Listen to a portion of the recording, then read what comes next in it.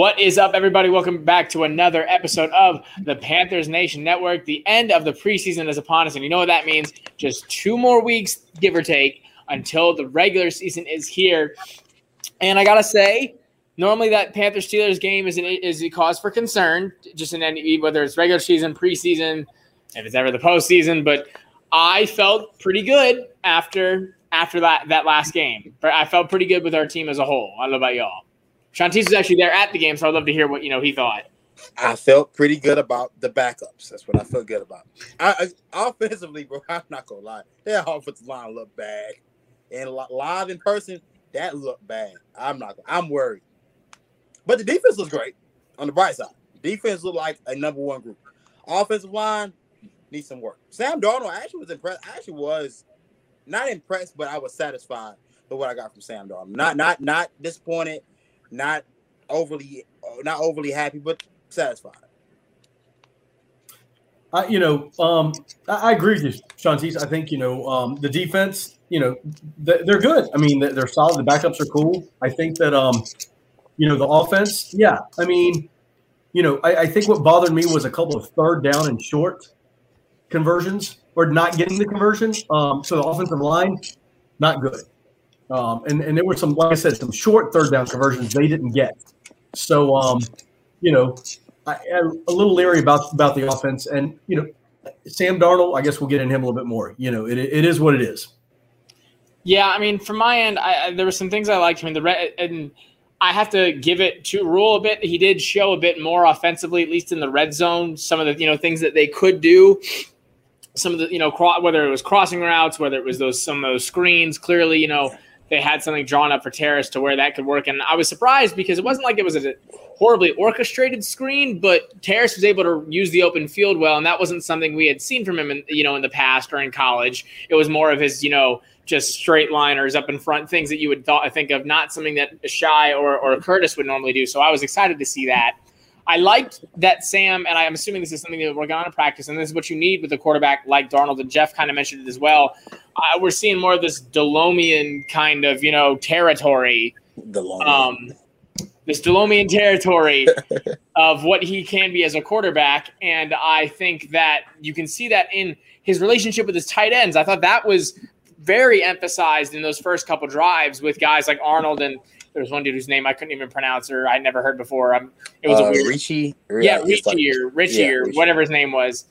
But I mean, I was okay with that, with seeing that because we were, always concerned about what the tight end position was going to be. I really don't know why Ian Thomas is still even in the lineup because I don't know what we're doing with him. They don't seem to have a real plan for him in this offense.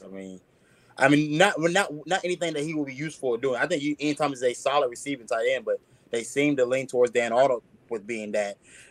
Dan Ricci, the third string tight end, he seems to be taking that H-back, fullback type role, which I thought would have been reserved for Tommy Tremble because that was his bread and butter coming out of Notre Dame was his ability to block. So I thought Tommy Tremble would be the guy you want to put in at that fullback position, but they're leaning towards him. So I don't really understand what we're doing with Ian Thomas or Tommy Tremble because I think Tremble should play in some sort of fashion. I know he's a rookie, but you can't hide him. You can't hide all the rookies from game day action. Yeah, I was concerned. I mean, Tremble had some flashes, getting some receiving here. Obviously, that touchdown wasn't supposed to be his, but he still caught it. But we're going to know we've had our own guy who's clearly got some, he has some insight on the Panthers, but he hasn't been able to join because he's dealing with his own stuff in college. So we're going to add in a pseudo add in Tyler here real quick so that he can give his takes. A bit of me talking about the preseason. It was a great idea from the boys to let me get into the podcast as I've been a little bit busy here with my own training camp and wrapping up, getting ready for the season, just like the Carolina Panthers and a lot of the other football teams around the country. So sorry I haven't been able to be on lately. The goal going forward is to be live on the podcast with the boys because nothing beats that, as we all know. And so, just going forward, excited for the regular season. Preseason came and went so fast. I really was a fan of the 3-game schedule. That was something we talked about leading up to the preseason with the new 3-game schedule. I'm definitely a fan of it because even towards the end of the preseason, even in week 3, you're starting to get to the point where you're ready for some real football. The preseason is just not cutting it, and you're ready to see the real thing. You're ready to see the final product. So I'm glad it happened, but I'm glad it's over, and I'm ready to get into the real thing. So, going forward, the Panthers playing the Jets week 1. A lot is going to happen from now to then, even though we are done with the preseason games now.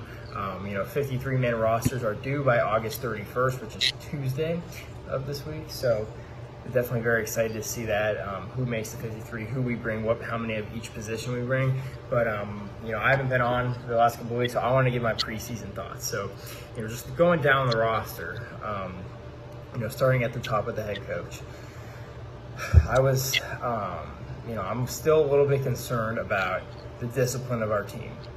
Matt Rule, coming from Baylor, took that program from the bottom up. He turned them into, a great top 25 team in the country from really nothing. And he couldn't have done that without building a great culture. So I know he can do it. I'm only questioning it just because of the lack of discipline we've seen in the preseason.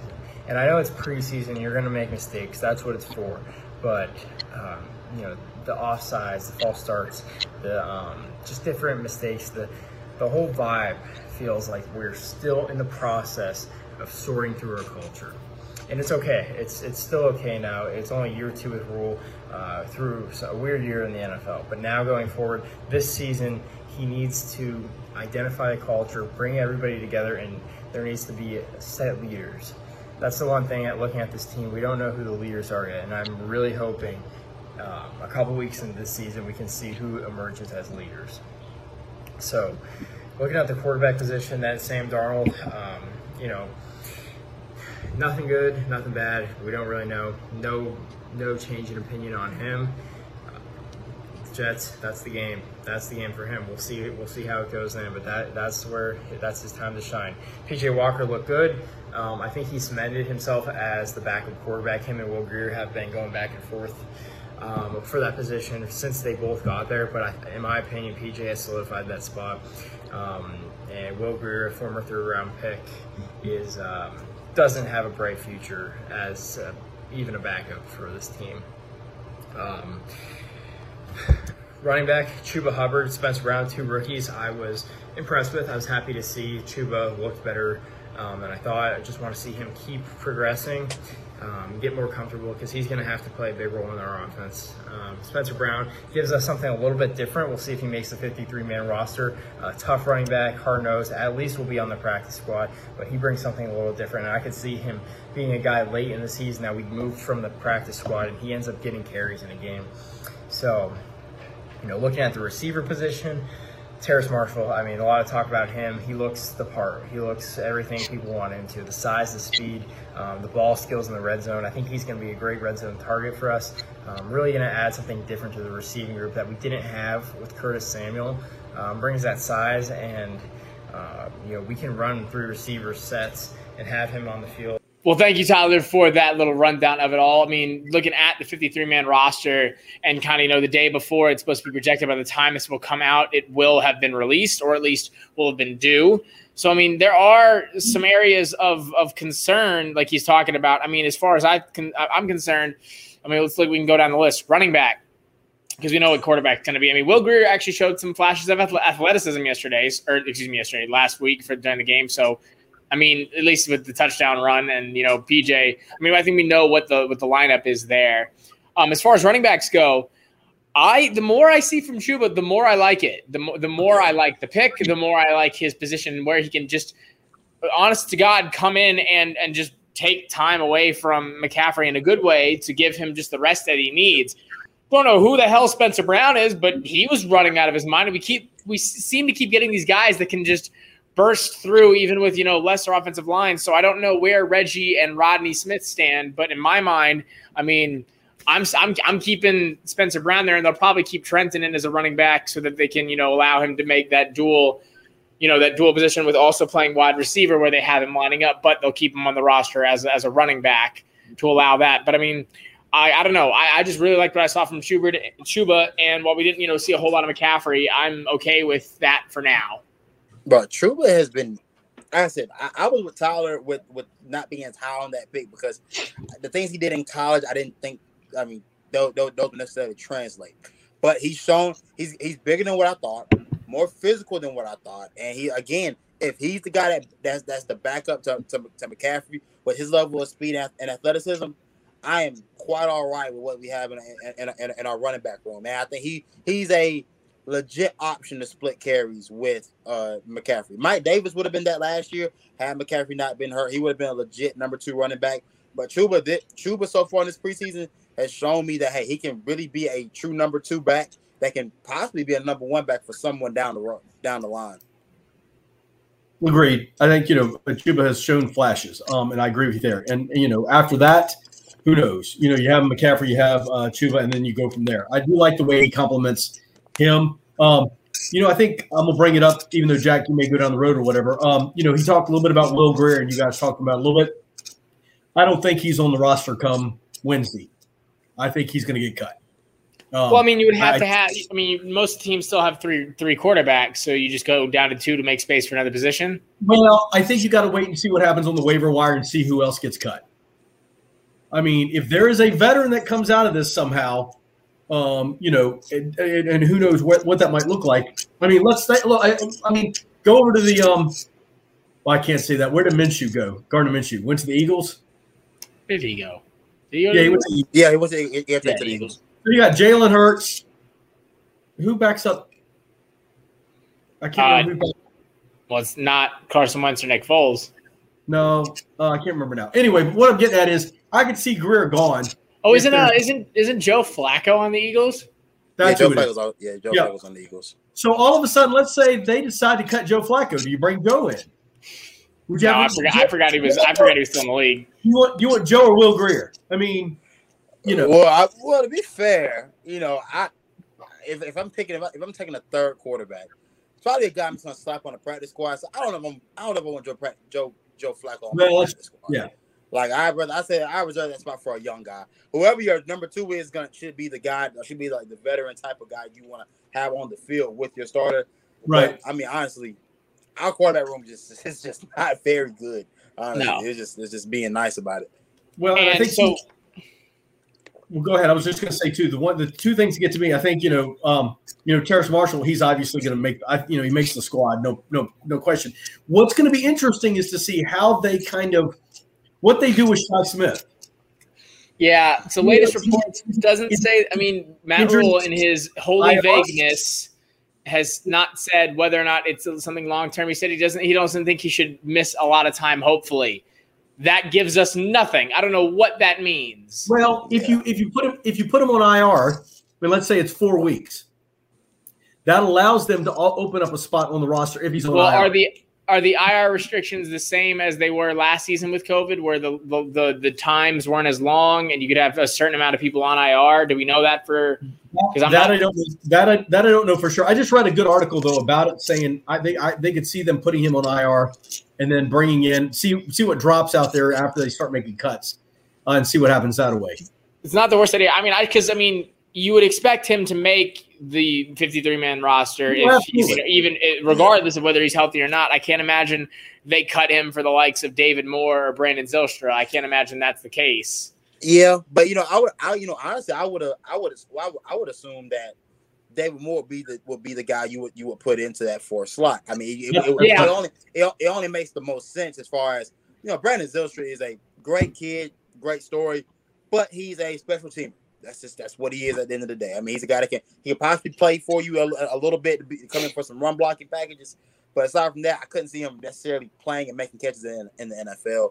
David Moore should be the guy that should be up next, considering he's the veteran guy that you brought in the offseason that you probably thought was going to be that next guy, like that third or fourth guy before the draft hit. So I would hope that hopes that this injury isn't as serious and it won't take him more than a month to recover from, because I mean he had shown progress. I thought he was really pushing towards being that 4th receiver in that room. But like you guys said, I think we probably do put him on IR, see if something opens up with a receiver, with some other receivers, across the league, because a bunch of guys are getting cut right now, and there's a bunch of talent still left out there in the pool of free agents. So well, and you kind of open that door, Shantice, or whatever. I was looking not only in the wide receiver, but the amount of free agents who are not with teams right now. When you think about that list, I mean, Richard Sherman, you got KJ Wright, Geno Atkins, Le'Veon Bell, Quentin Dunbar, Jarrell Casey's out there. KK's still out there. See, KJ Wright was someone I was thinking about because, I mean, at linebacker, especially with trading Perriman away, not really sure. I mean, obviously we kind of knew that was coming. I felt like there was a sense in the locker room and in the field that Perriman was kind of on the way out, and they think that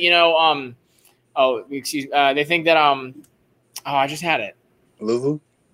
Well, Luvu, and then also Jermaine Carter. They think that they're the guys and that they can get the job done. But I mean, having a guy like KJ Wright who was able to sit second fiddle to Bobby Wagner and play kind of that role, it's not the worst idea in the world. But we talk about and even at wide receiver, another person I liked during the camp more and more that I saw was Terrace Marshall, and I liked getting him to see his first pro touchdown. I like getting to see him just gel more. I was worried he was one of the guys that I wasn't against the draft pick, but I was still it was a head scratcher in my mind, and I like to see that if we're going to go with him, we're going to go with him. He's going to be playing with the ones. He's going to be going in there like he needs to be, up there as number 3, and I think he's a good compliment to. I mean, hell, even David Moore, he was getting open at times. I mean, he's not the Jericho Cotchery or even the Torrey Smith kind of role that we'd like, but he still was able to make some plays. Of course, it was with the threes. Backtracking a little bit, the thing I just forgot about that I want to mention, the thing that I like with Chuba is that we've never really had other than when it was, McCaffrey and Stewart or Stewart and Williams or anything like that. We never really had a backup running back that was in themselves a complete running, an actual running back. All the guys we had, Fozzie and Cap and even Tolbert were, more of those just kind of tools that you could use in certain spots, but not in the same situation you'd use your number 1 running back for. Like Chuba honestly could be a third down running back if he goes really hard, in practice. I could see him being a nice third down running back with just the power that he has in his legs. If we don't want to put McCaffrey in those situations, then you throw Chuba into the mix there. And so he's a solid running back that isn't like we're just going to throw him on some wheel routes or some out routes, or some pitches. He can actually run the ball, north and south between the tackles. And so that's something that we've been kind of looking for. We keep talking about wide receiver.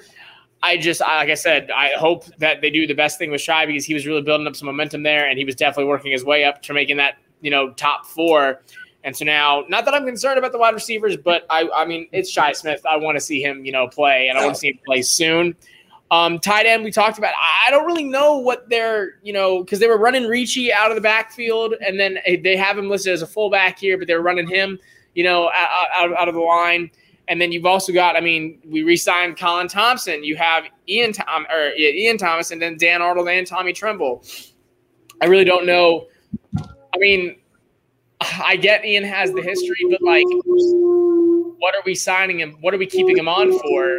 If not to just if it's just going to be Dan Arnold. I understand you want a route runner in Arnold, but it doesn't seem like Ian is getting any training any way or the other.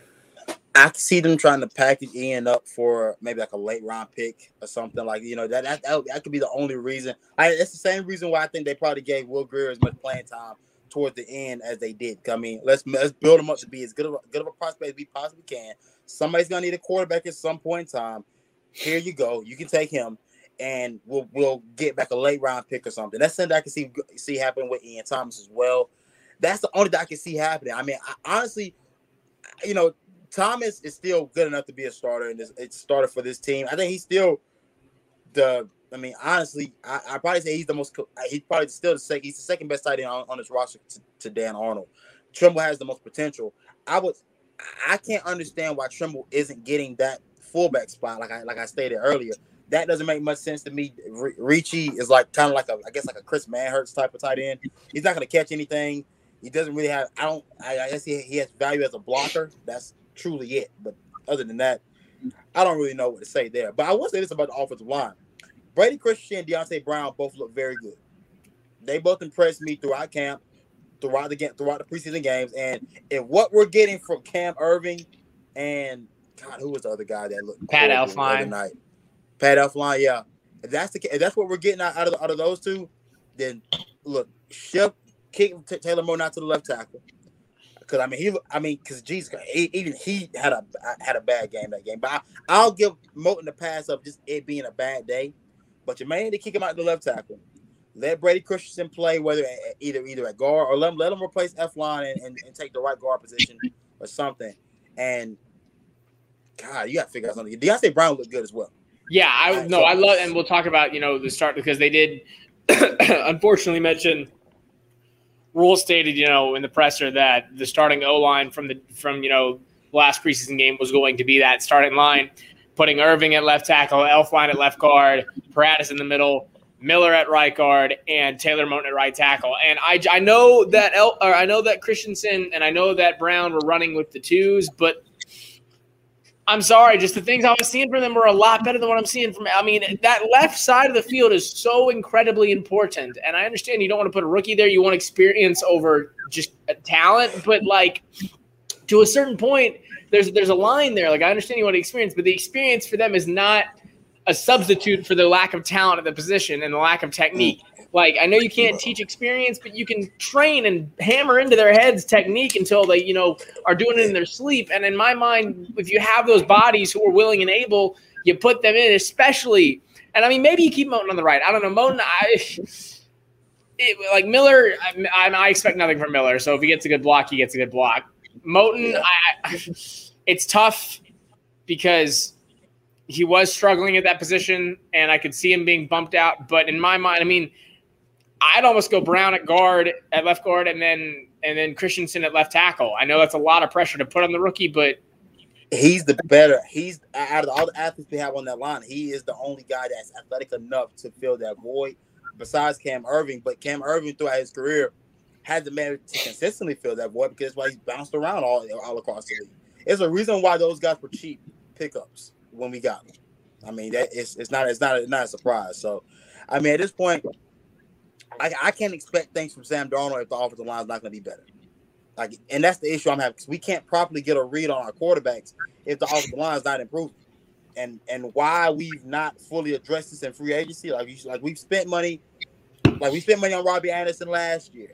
I was okay with that, but you do need an offensive line. You didn't have an offensive line last year. We knew that, and you still didn't address it this year, and you went cheap with that as well. So I mean. Look, man, you get what you pay for in this league, man. So if something is on sale, there's a reason it's on sale. Well, what I'm struggling with is this, and you talk about, where, I think you said where Trimble fits in and all this other stuff. I don't know what they're doing. Do you know what I'm getting at? It doesn't seem to be, there's some focus on the offense of here's what we're doing, if that makes sense. And I know Rule doesn't want to show everything and stuff like that, but give me some idea what the offense might look like.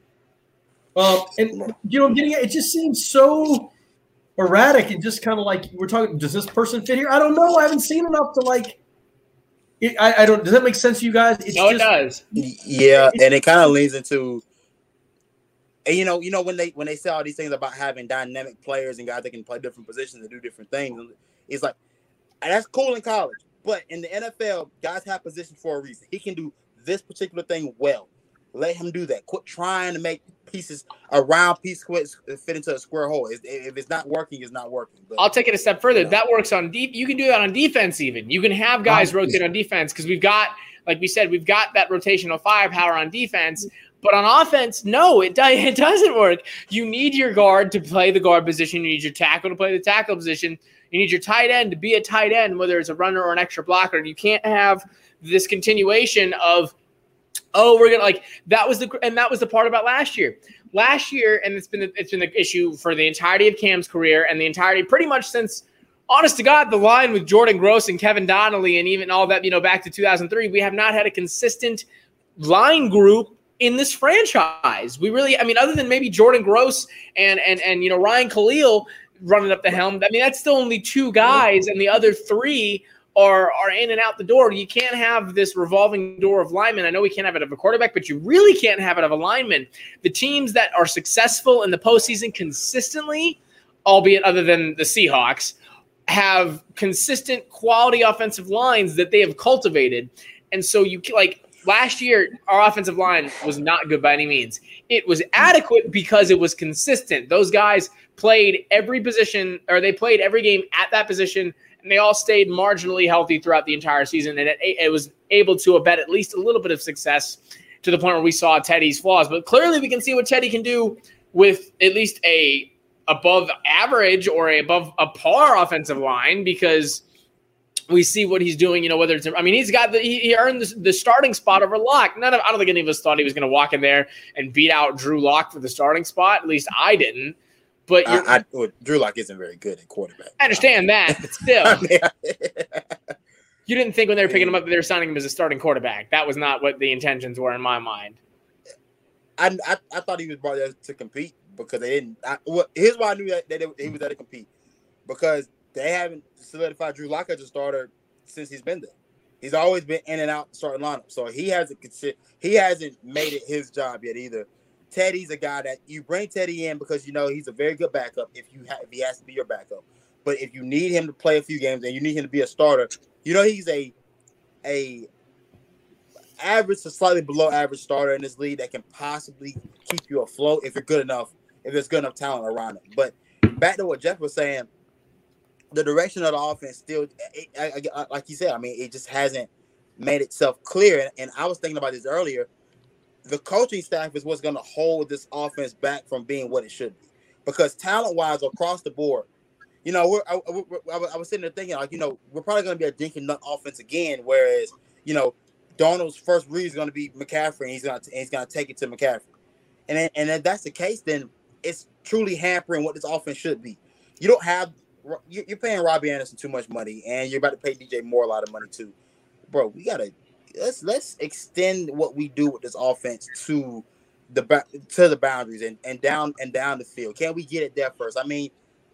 It's going to take time with Sam Darnold, because I'm looking at Sam Darnold as a complete restoration project, and him starting from the ground zero, building himself back up. And it may take a while, The scary part about it is I think about this, and don't get on me for saying this, but you mentioned Drew Lock or whatever. Right now, what's the difference between Drew Lock and Sam Darnold? I don't. Not much. I don't see a whole lot. A starting job, at least. Right, the starting job. But when you think about certain things too, it's kind of like you mentioned Shantice, what you said. Like, I go back to what Teddy said last year about 2-minute warnings and 2-minute drives and stuff like that. I don't know that I'm concerned about the players. I am really starting to be concerned about not Phil as much as I am Joe and Matt. Matt is starting to scare me a little bit, and it just is. We're 2 weeks away from the season. You know what certain teams are going to bring to the table. You know what you're going to get when the Kansas City Chiefs line up. You know what you're going to get even with the Dallas Cowboys, even with Dak being hurt. Like, you know what you're going to get from Tennessee or Pittsburgh I don't know. I just and that I hope that Sam can get it done. I'm a little concerned what the coaches are going to do. Yeah, I think, and we talk about it with the signing of Robbie. We can talk about that in a second afterwards too. Because I still don't know entirely what to think of that deal. I was not blindsided per se, but I was surprised about the deal. But so then I think back to what I said, about Sam getting into the tight ends, and then I think about what Shanti said, and it also does scare me a little bit, because we have the weapons where we should not be orchestrating our first checkdowns and our first reads, to be CMC and to be the tight ends, because that's what it sort of seemed like. We should be designing plays and designing packages that complement the talents that we have in Robbie and in DJ, even if it's 5 yard slant or hitches or something, hitch and goes or something. You're paying these people this money, and it's your job as a coordinator to put together the best offense that's going to work for this team. I keep saying it all the time. It's because I cannot stress enough how exciting the offense was under Norv Turner that year, where both Cam was healthy for a little while and McCaffrey was healthy for it as well. Because then even throughout the rest of that year, we still had Kyle Allen and Taylor Heineke that were able to – it didn't matter if they won games. They were still offensively competitive. Our defense struggled, but they were still offensively competitive. Those are high-scoring games we were in, and the ones that we would lose by a touchdown or more. And it feels like Brady's not putting together an offense that complements these players. And so when you have guys that you say, they could be any positionless, they're going to be dynamic, they're going to be fast-paced, that'll mean squat if you don't put it together plays that allow them to show that off. Because if you're just dumping it off to the tight end because you don't have a line that can give, Sam doesn't have the confidence to hold the ball right now more than 5 or 6 seconds. You don't have a line that can get him the time to be able to do that and allow. I mean, Robbie and DJ don't need 6 seconds, but you know what I mean. To develop a play, they still need that time, and it just is concerning to me because it seems like one of those things again where like it was kind of like in 2015 we didn't really know what our offensive identity was going to be. We had just lost Kelvin. That was our whole red zone threat, our whole go high threat. I think if I remember correctly, we had. Did we have Devin at that time or no? Devin was a rookie. But Devin was a rookie, untrained, not really sure of his role either. And then we had Ted Ginn, Philly Brown, Jericho Cotchery. Same kind of thing we almost have here. You had 2 speedsters, an older veteran, and, a guy and a rookie who you don't know what you're going to get from him. Almost identical, really. Obviously, a bit more upgraded in talent in areas than other Robbie and DJ are leagues above Ted and Philly. But in terms of their, what they would do, I mean, they do the same things that Teddy and Philly would do for the most part. Terrace is going to look like, what Devin is supposed to be, your faster, bit taller guy who's supposed to be able to create separation. And then you have David or Shy, where you don't really know how they're going to fill in. And the reason that, because clearly, I mean, while our offense was high powered, it was because of Cam. We all know it was Cam. And because our line was shit, our defense was good. Our defense had enough to back it up. Our defense was good, and a lot like what we're seeing now. But you don't have a quarterback that can make that magic. You don't if you had Watson, it's a different story. But you don't have a quarterback that can create that magic right now. But here's the gist, and on the positive side, and I'll be the positive guy on this part coming up here. I see this team that has all the possibility to be as good as and I'm going to bring them up the Titans. I mean, I think about the Titans. To take that, I look at DJ and Robbie, and I see maybe not Julio and AJ. I get it. And Julio, who knows what Julio is going to do? But you know what I'm getting at? That explosive wide receiver set. You got a guy named Anthony Firkser who nobody knows at tight end, who gets the job done. You got CMC and you got Derek. I know that's 2 different players, but you know what I'm getting at? I can see some brightness into this. I can see a light at the end of the tunnel if and Chauncey's is brought up, at least Ryan Tannehill had something to build on or whatever. But if Sam can do it, and if that offensive line can pull it together, they do have the capability. And if I'm Joe Brady, I'm looking at what the Titans do.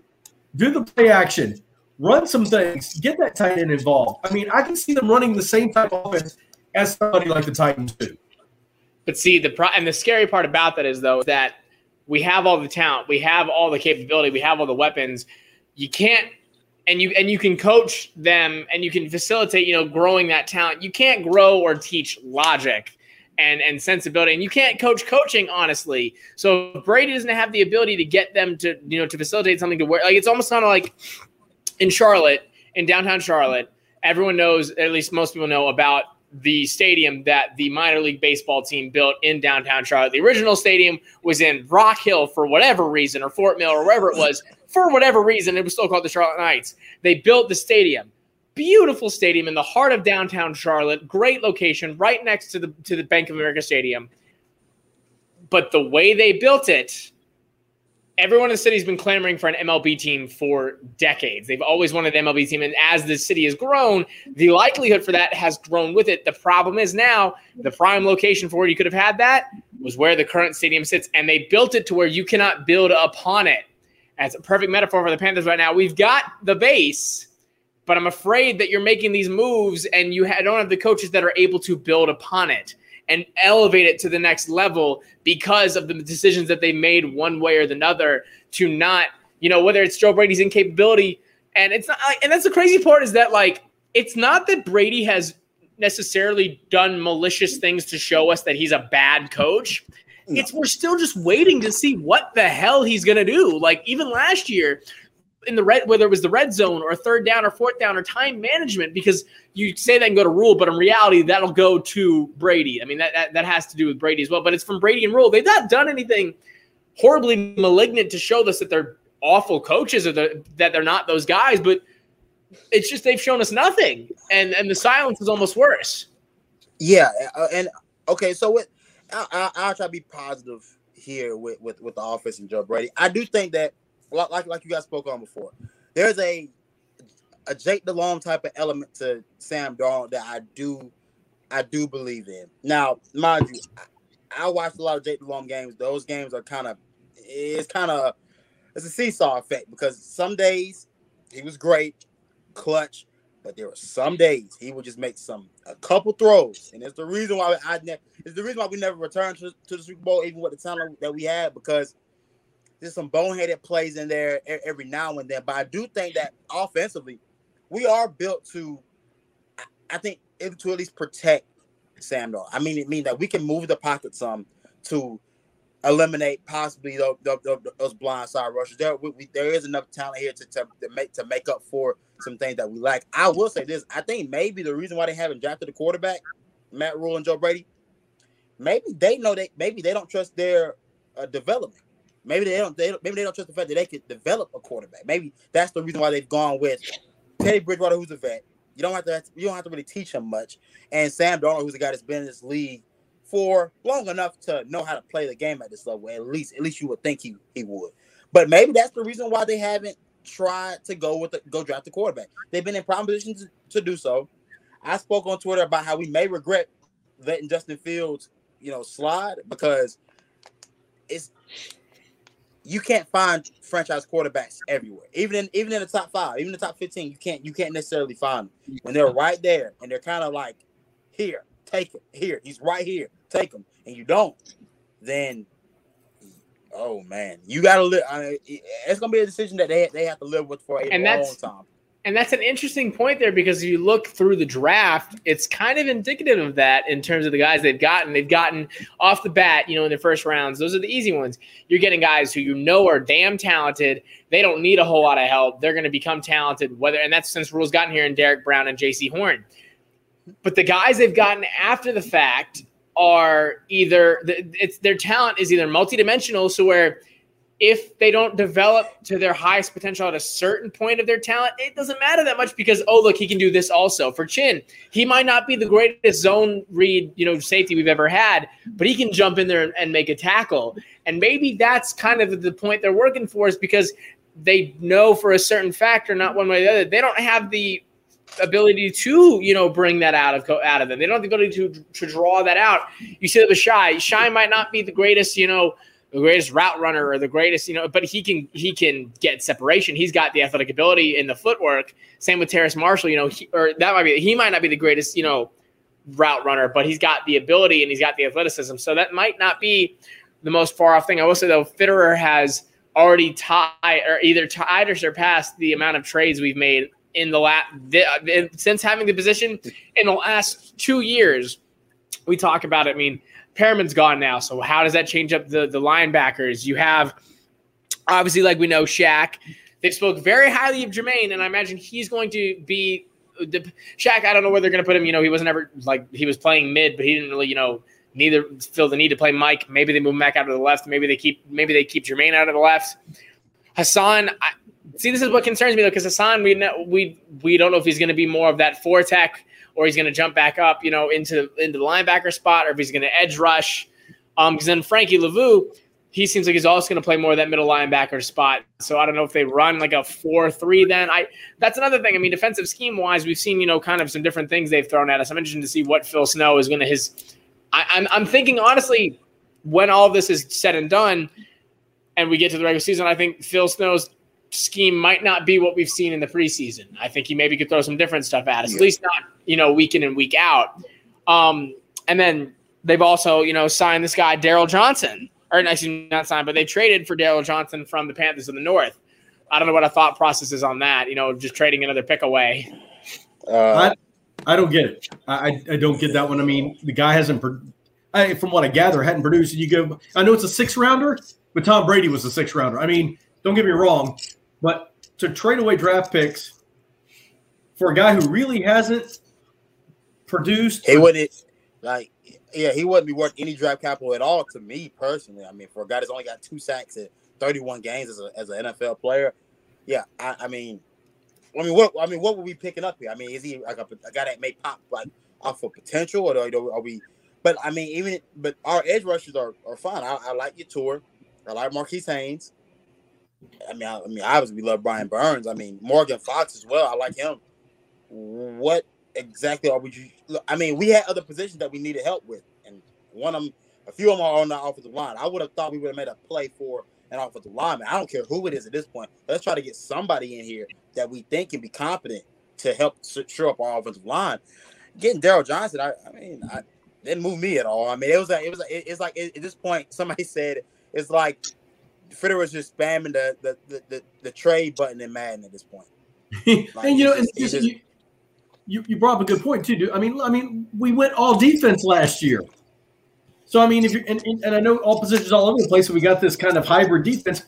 Why are you going defense with a 6th-round draft pick? I mean, like you said, wait till tomorrow. I mean, wait till Tuesday or Wednesday when the cuts start to really come down, and you get some offensive linemen who may or may not be worth something or better than what you got. I don't get it. I don't understand that one. You made a trade and you haven't even fully cut down your roster yet. Right. How about make a decision on your own guys first, and then let's go. I don't think anybody was calling for Daryl Johnson. I can probably go on a limb and say I don't think the world was calling. And I checked. There's no Temple or Baylor background there, so I don't know where the connection came from. I saw somebody say Dan Morgan. I didn't now transition from Buffalo. Well, now here's the interesting thing though, and maybe we're not looking into this hard enough because we think about it. Luke Kuechly was at the Bills training camp and practice, not 2 weeks ago. He comes to practice this week. Maybe he walks up, maybe he's like, hey, I saw something in this guy over here while I was in Buffalo. He was supposed to be a scout at one point for us. Maybe he did some scouting for us and went to go, hey, I've seen something in this guy. He's not going to blow the bank out, but he'll give you a hard worker. So if you can try to trade for him, try to trade for him. I mean, I don't know. Maybe that's just a coincidence because they signed him today or they traded for him today and Kuechly was at practice all last week. Maybe there's something there, but that's just the optimistic in me. Yeah, I think that's the Luke Kuechly love. I think that's the Luke Kuechly. that may be Luke Kuechly love.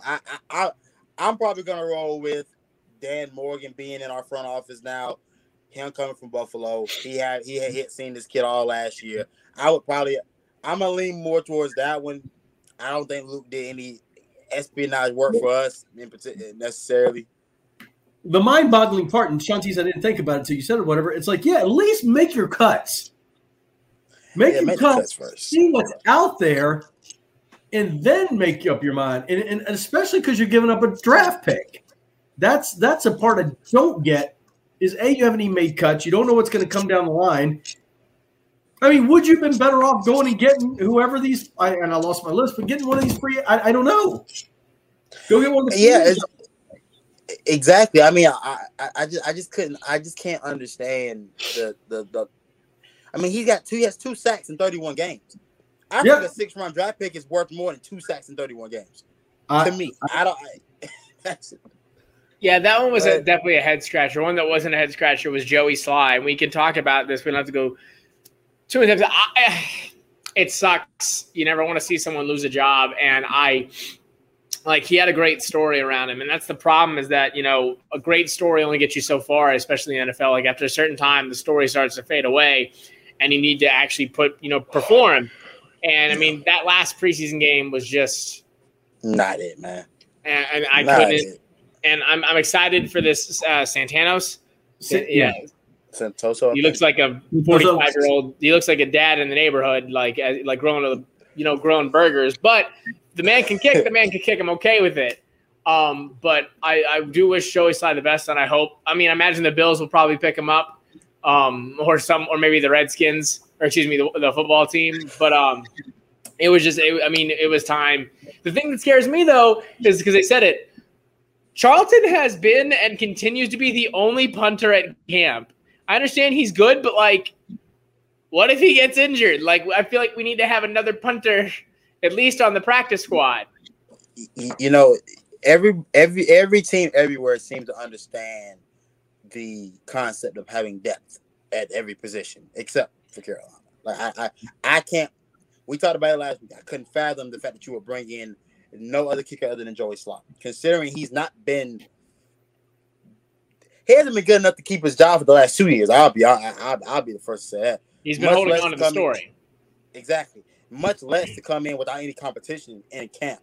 Charleston had a great year last year, of course, but you bring in bodies for camp. Well, it's not necessarily, if not to compete for a job, at least to take away reps, at least to keep the reps down and keep those guys from injuring themselves because due to repetition, So, well, yeah, I agree with you. I mean, and sorry, and I know you guys, if you listen to our podcast and stuff like that, Brett Kern's one of the best punters in the NFL, but we had 2 other punters in camp as the Titans.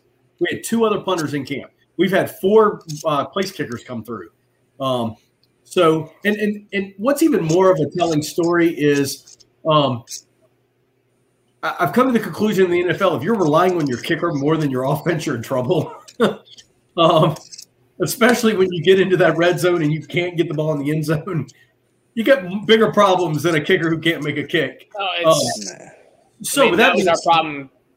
This Santos guy, I mean, I followed him a little bit and looked a little bit. I looked into him a little bit today and stuff. He's got a leg. He does look like Ted Lasso, I think, he looks like that's what I think he looks like. Anyway, but I mean, I don't even know kickers anymore, to be honest with you. You know what I'm getting at? I mean, really, it used to be the Adam Vinatieri's, and you would know the guys who were in there and stuff, and now it's like I know none of these guys. They're a lot of teams have a different kicker every 2 weeks.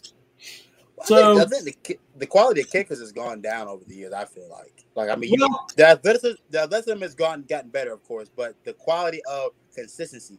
I mean, there used to be guys like they were entrenched in their spots. No, well, I mean, I go back to I knew and we'll keep going back. I mean, you knew most of the time when oh my gosh, lost it. How can I forget the Panthers kicker? John Casey. Yeah, John Casey. You knew when John Casey stepped onto the field early on in the middle of his career stuff, you knew he was going to make kicks. Yep. The Titans had a guy named Rob Baronis. You knew when Rob stepped on the field, he was going to make kicks. And exactly. I think about guys like Martin. Grammatica. I mean, you knew they were going to step on the field and make it. Now, I'm sitting here on Sundays going, he's 1 of 3 for extra points. And that's not just the Panthers. That's across the league. It's that realm of going, I have more confidence in guys making 55-yarders than I do 30 or making an extra point. Well, yeah, because it's funny. You see a time when a 55-yarder or a 56-yarder was unheard of. And then, and it's almost to the point where and I mean, I wouldn't surprise me if the NFL had a little bit of a hand in it. They were trying to make the rules different to where it was harder for kickers to be, to need kickers, or it was harder for kickoffs and harder for punters. It wouldn't surprise me that even at a training level that they are going in that far down and going training, even changing the way that kickers practice and train to make sure that they're better long distance kickers or better kickers at long distance than they are from short distance. Because if you think about that, then, this is just the conspirator in me. If they're horrible from a short distance, you're going to see more people going for it on 4th down or going for 2-point conversions. But if it's a game winner and they don't think they can get a Hail Mary, what's more exciting than a 50-yard field goal to figure out, to win the game? That's got everyone on the edge of their seat. So I would put it past the NFL to do some, puppet mastering to change the way that even kickers start to practice, because you're right. It's been a lack of talent and consistent talent from it's like 30s. It's almost like a 30-yard kick and a 40-yard kicker, no man's land, because it's too far to, try it's not far enough to try, a Hail Mary, but it's also too close for these kickers to actually kick it consistently straight. It's like they're changing the way they kick, so it's going to be straighter the longer it is. And then if it's shorter, it's going to curve right off, so that you're going to see more people doing, 2-point conversions. And Jeff's right, though, and he mentioned it as a joke, but that's been a Panthers problem for a while, and it was a Panthers problem the last, 3 years was we could get to the red zone and could not convert, and that is you will not get to the postseason like that. And I think that's something that, that and red zone efficiency and 2-minute drills should be the 2 things that this Panthers team eats, sleeps, and breathes, because that's – our offense can, and that was the worst problem, is that our offense, especially last year, could move the ball, and in years past can, for the most part, move the ball as long as it gets a head of steam under it. But if it's got no head of steam under it, it's got no momentum. So if the defense can't give you that momentum with a quick, turn a 3 and out or a turnover, you're deflated going in there, and then you either get to the 30-yard line and then you're screwed from there, or it's 2 minutes left in the game and you can't even get to the 30 to be able to complete a, reasonable pass for the touchdown. And so that's something that's what I want, regardless of what our offense looks like this year. Those are things that I need to see some sort of improvement on. Yeah. And here's the main thing with where we're at as a team. It's just the level of unknowingness. I've never felt this much uneasiness about a season.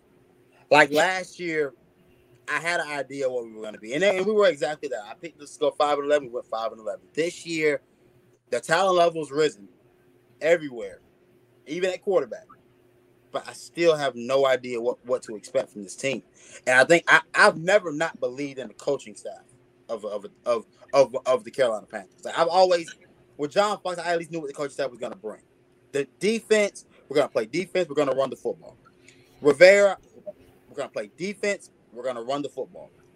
Matt Rule, I just don't know because it's a lot of how I feel about a lot of these college coaches that get shots in the NFL. They do not have an identity of what they want to do with their teams. Arizona's got the same issue. They have a bevy of talent. They got to make the playoffs this year. Otherwise, somebody's getting fired. And even with Matt Rule being a year two, I'm telling you right now, I don't think Tepper's not waiting. I don't think Tepper's going to wait this much longer for Matt Rule to get it together. Scott Fitterer did not hire Matt Rule, so Scott Fitterer has no loyalties to Matt Rule in making this thing work. We have to see some type of level of improvement, and if we're not an 8-win team, a 7 to 8 win team, they're going to start to be rumblings. He'll make it to a third year, but they're going to start to be rumblings about who's going to be replacing him.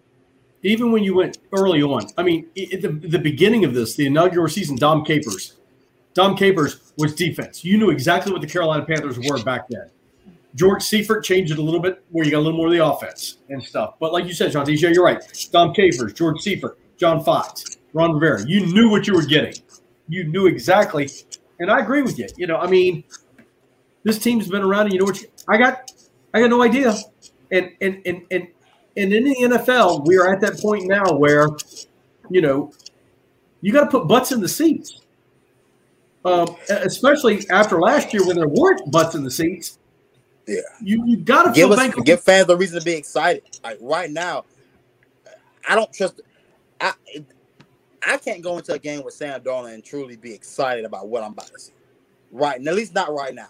Maybe in a few weeks it'll change. Hopefully it will. But how do we go an entire preseason training camp and we have no idea what we have? Because we spent weeks talking. You mentioned it. I didn't mean to interrupt. You mentioned it's. Listen, you had to play him more in the preseason. You had to. You let the opportunity go. Where people don't. He needed to play. Reps. And if you don't have enough confidence in your offensive line to protect him for 3 seconds, so he can get a pass off, I don't know. 2 weeks from now, when the Jets come into town, I guess we'll see. Man, that game is I've never seen a season opener be this pivotal for the maybe not for the coaches' job security, but for a fan base. The fans are just. If you lose this game, it is very damning to everything you tried to sell us on for the past year, for the past 2 seasons now. I mean, you have to win this game. It's very imperative that you win this game and that you win the next couple of games coming after that. Jack, we'll let you talk in a minute, but John, just let me say this real quick too. Not only that, it's an organization, but Sam Darnold. If you don't go out and beat the Jets, he's kind of in a no man's land anyway. You don't go out and beat the Jets week 1. Where's his confidence at? That to me. Oh man, it's pivotal. This game is very pivotal for a lot of people involved. This game is very pivotal. It's just, and it's unnerving, like you said, Shantiz. It's very unnerving because, and you talked about it a little bit. I mean, at a college level, other than the big programs that have understood how to make it work, you don't necessarily have to establish an identity for your program because there's so many moving pieces coming in and out, routinely, so they don't ever get the skills to be able to develop an identity. And that's what we're seeing here. I mean, what we're seeing here is he's working with a freshman class of players, and he's trying to, and the problem is that you don't have 4 years for these guys to then be seniors and for you to then be successful, because in college, everybody's rotating people. And in the NFL, you're not getting rotated that much. These teams are going to stay the teams they are. and they're just going to continue to build upon the teams they are. And that Jets game is going to be very indicative of how the season's going to go. Like there's something to be said to, first game, shaking the rust off, for some guys and getting your sense of a team together. But even because if you're out there and you lose and it's at least a close loss, there's going to be at least some sort of, I hate even thinking about the fact of losing to the Jets, because I'm thinking of the ways how we would lose to the Jets. And that means either we couldn't perform offensively. The only way that we lose to the Jets is we can't perform offensively, or the defense shits the bed and chokes it. And neither of those outcomes are good for the remainder of the season. No. And so you can't lose. There's something to where it's like a field goal. There was a penalty and then they get a field goal and they get the chance to make it. Or our new kicker, misses the game-winning field goal, then maybe I'm okay. But if there's any other scenario where you lose that game, for one way or the other, one reason or the other, there's going to be a large amount of issues. If your defense craps the bed against the Jets offense, then we have a lot to talk about. If our offense can't produce against the Jets defense, there's going to be issues. I think there's 0 moral victories against the Jets. No, there's no more. There is saving graces. I don't think there's any way you walk out of losing to the Jets in any. Even if J.C. Horn went out there and had 2 picks, and we lose by 3, I just don't see where it's going to be that way. It's just concerning either way, and I hope they can put together. I hope they prove us wrong. I hope they absolutely prove us wrong. They make us shut our mouths and go, we were wrong about everything we said in the preseason, because that will make me happy, and that'll make me believe in their abilities as coaches and as a staff to, put together something. And I hope that they can prove us wrong, but I am searching my brain and racking my head for ways that they can do that. And the only way they can do that is give me a confident and solid win against the Jets. And it sounds like not a hard feat, but right now I just don't know about the legitimacy of whether or not they can achieve that. Oh, well, do you think we can beat the Saints now? I remember I said I didn't think we could beat the Saints a few weeks ago. I didn't think it then. I definitely don't think it now. That's the main issue in my mind with the preseason, is that you don't know how to gauge what you're getting. Because his stat line, what was it? 162 yards, 19 for 25, 2 touchdowns. That's a solid outing. In a regular season game, that is a solid outing, especially against what would be the regular season Steelers. But in the preseason, I just don't. I don't know how to gauge it, and that's the real issue. Like with the Saints and Winston, that pass that he made, a couple of those passes he was making, my God, those were dimes. Those were really insane passes. And if he plays but is that how he's going to play in the regular season? And the problem is that week 1 is really going to be where we're going to get that gauge. But it's very scary because there's very little middle ground in that first game. It's either going to be one thing or the other.